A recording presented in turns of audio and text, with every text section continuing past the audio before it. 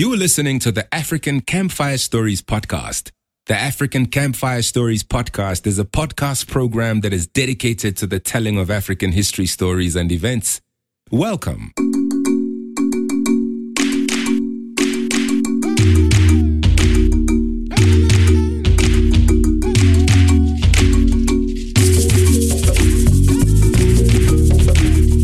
To bring African history to you, we have to read through a lot of details, a lot of facts, dates, names, and names of places. Should you pick up anything we get wrong, or if you just want to reach out to us, please use our website, www.africancampfirestories.com. You can also reach us on our social media pages, on Twitter, African Campfire Stories, on Facebook, African Campfire Stories, and on Instagram, African Campfire Stories. Your assistance in this regard will help us to continue to give you quality programming. When creating our podcast episodes, we use works from historians and other writers as our sources. We are very grateful to these men and women. Now on to today's episode. This is episode 11, Cold War Pawns Enter the Congo. Before we begin today, let us take stock of where we are in our story. Last time we covered the summary of the intervention of foreign countries in Africa. This included a high-level background of the African colonization process and the process of African independence. From episode 2 to 9 of our Cold War Porn series, we laid the foundation for the understanding of the Cold War, the understanding of the fraught relationship between the USA and the Union of Soviet Socialist Republics. And we've offered you a broad sweep of the countries that were affected by the Cold War. Beginning with today's episode, we will take a more detailed look at exactly how each of the African countries that were affected by the Cold War were impacted by it. We will start with the Democratic Republic of the Congo, the DRC. Our discussion on the DRC will take the form of many episodes. At this moment, we cannot say for sure how many, but most likely it will take us between 4 and 7 episodes to cover the DRC. The DRC should not be confused with another African country with a similar name, the Republic of the Congo. Just a point of note before we continue. Please note that we are not intending to do a full history of the DRC in the Cold War Porns series. Nor do we intend to do the full history of any of the African countries involved in the Cold War story. We will, however, cover enough of the history of these countries in order to provide the context we feel is required for the Cold War Porns series. So then, let us get on with the DRC. WorldAtlas.com describes the location of the DRC as follows. Open quote. The Democratic Republic of the Congo, DRC, has the longest land border in sub-Saharan Africa, stretching a total of 6,512.5 miles in length.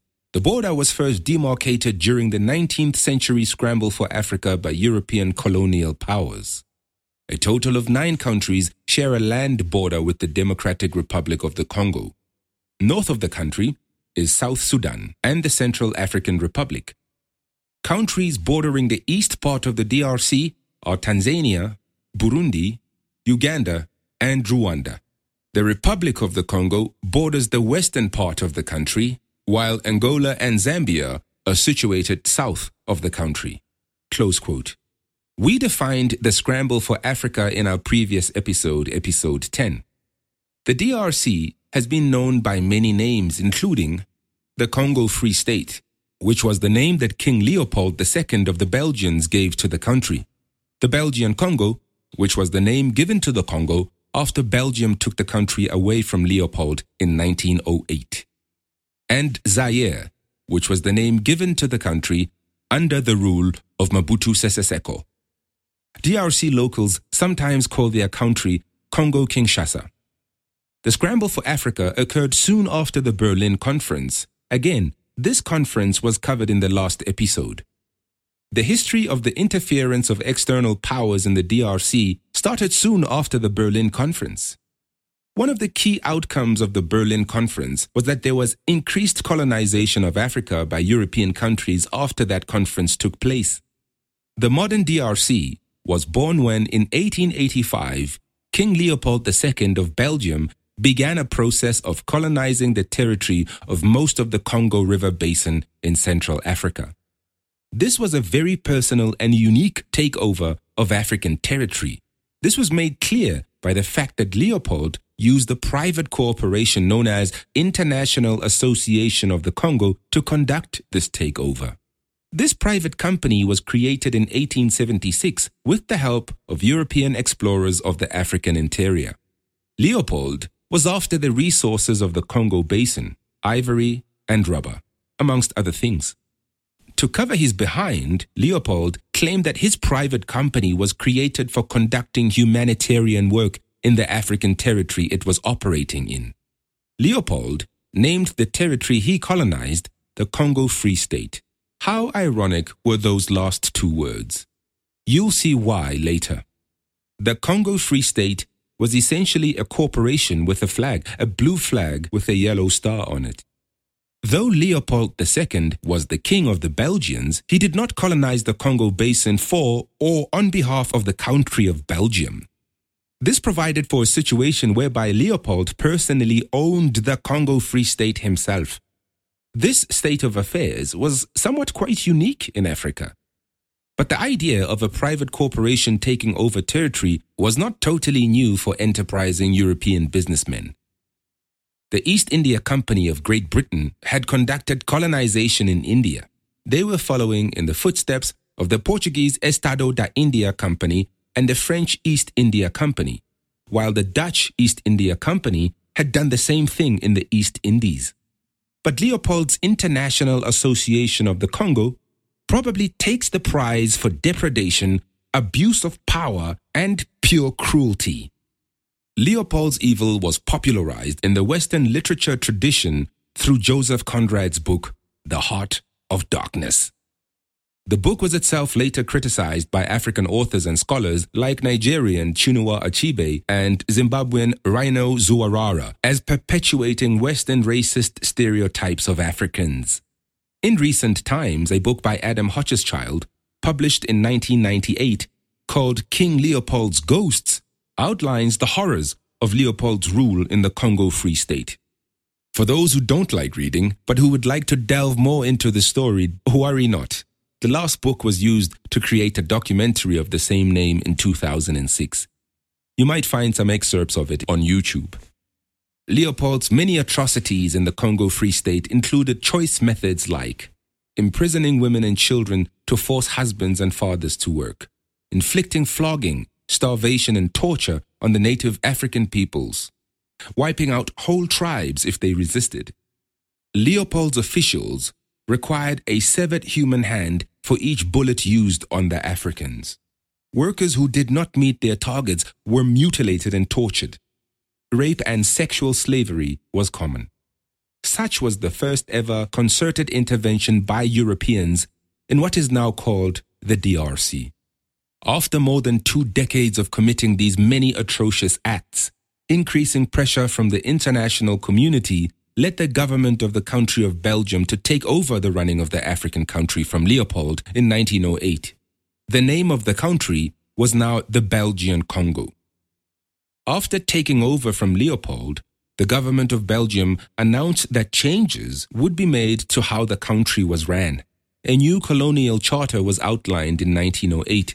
The responsibility for running the country was transferred to the Minister of Colonial Affairs. The Belgian Parliament commenced the legislative functions of the Belgian Congo. But these proclaimed changes did not necessarily mean that the lives of the ordinary native Africans would immediately improve. The reason for this was twofold. Firstly, like Leopold, the government of Belgium also wanted to use the Belgian Congo for its natural resources. So the extraction of resources still held priority. Secondly, the government of Belgium left a lot of the same people in power who had been involved in the running of the Congo Free State under Leopold II. Even the last Governor General of the Congo Free State was left in place to run the new Belgian Congo. No wonder then things such as healthcare and education did not improve for the African natives. But that being said, nothing could have been worse than Leopold's reign of horror, and in that respect alone, the Belgian Congo would turn out to be a much better place for its black occupants than the Congo Free State ever was. Though social inequality between the Europeans and the Africans continued until the end of the Belgian Congo, it would be, however, remiss not to mention the huge investments injected by Belgium into the Belgian Congo. Large infrastructure investments were made in the 1920s and the 1950s, partly to support private businesses who in turn took the revenues back to Europe, unfortunately. Things started to get better for the locals from the late 1940s into the 1950s. Possibly this was the case of too little too late, because resistance against European rule had already begun. The advent of the post-World War II world saw a lot of freedom movements all across the former European colonies. The DRC was no different. Seeing this, the government of Belgium tried to further accelerate programs to make the lives of the locals better. The end of the Belgian Congo was brought about by resistance from the Africans against Belgian rule. But also, within Belgium itself, there had been growing opposition to the colonial policies carried out in the DRC. Up to this point, not much involvement by either the USA or the Union of Soviet Socialist Republics had taken place in the DRC. But in the late 1940s, the tenuous and strained wartime relation between the USA and the USSR was starting to get fraught. The USA was the first out of the two to have a relationship with the DRC, which was still the Belgian Congo. The Belgian Congo had become a significant supplier of the mineral uranium to the USA during the war, becoming a supplier of uranium for the USA project to build the first ever atomic bomb ever created, the bomb that the USA dropped on Japan in 1945. The DRC would continue to supply uranium to the USA during the Cold War. This is all the time we have for today. This is the end of today's episode of the Cold War Porn series. The next episode will continue with the story of the DRC. We will cover the struggle for freedom in the DRC and players like Patrice Lumumba, Joseph Mobutu, and Joseph Kasavubu, the hardships and confusion of the early period of African independence, the chaos that came with freedom. Will the new black leaders of the DRC cope with these challenges? Listen to our next episode to find out. Stay tuned. See you next time.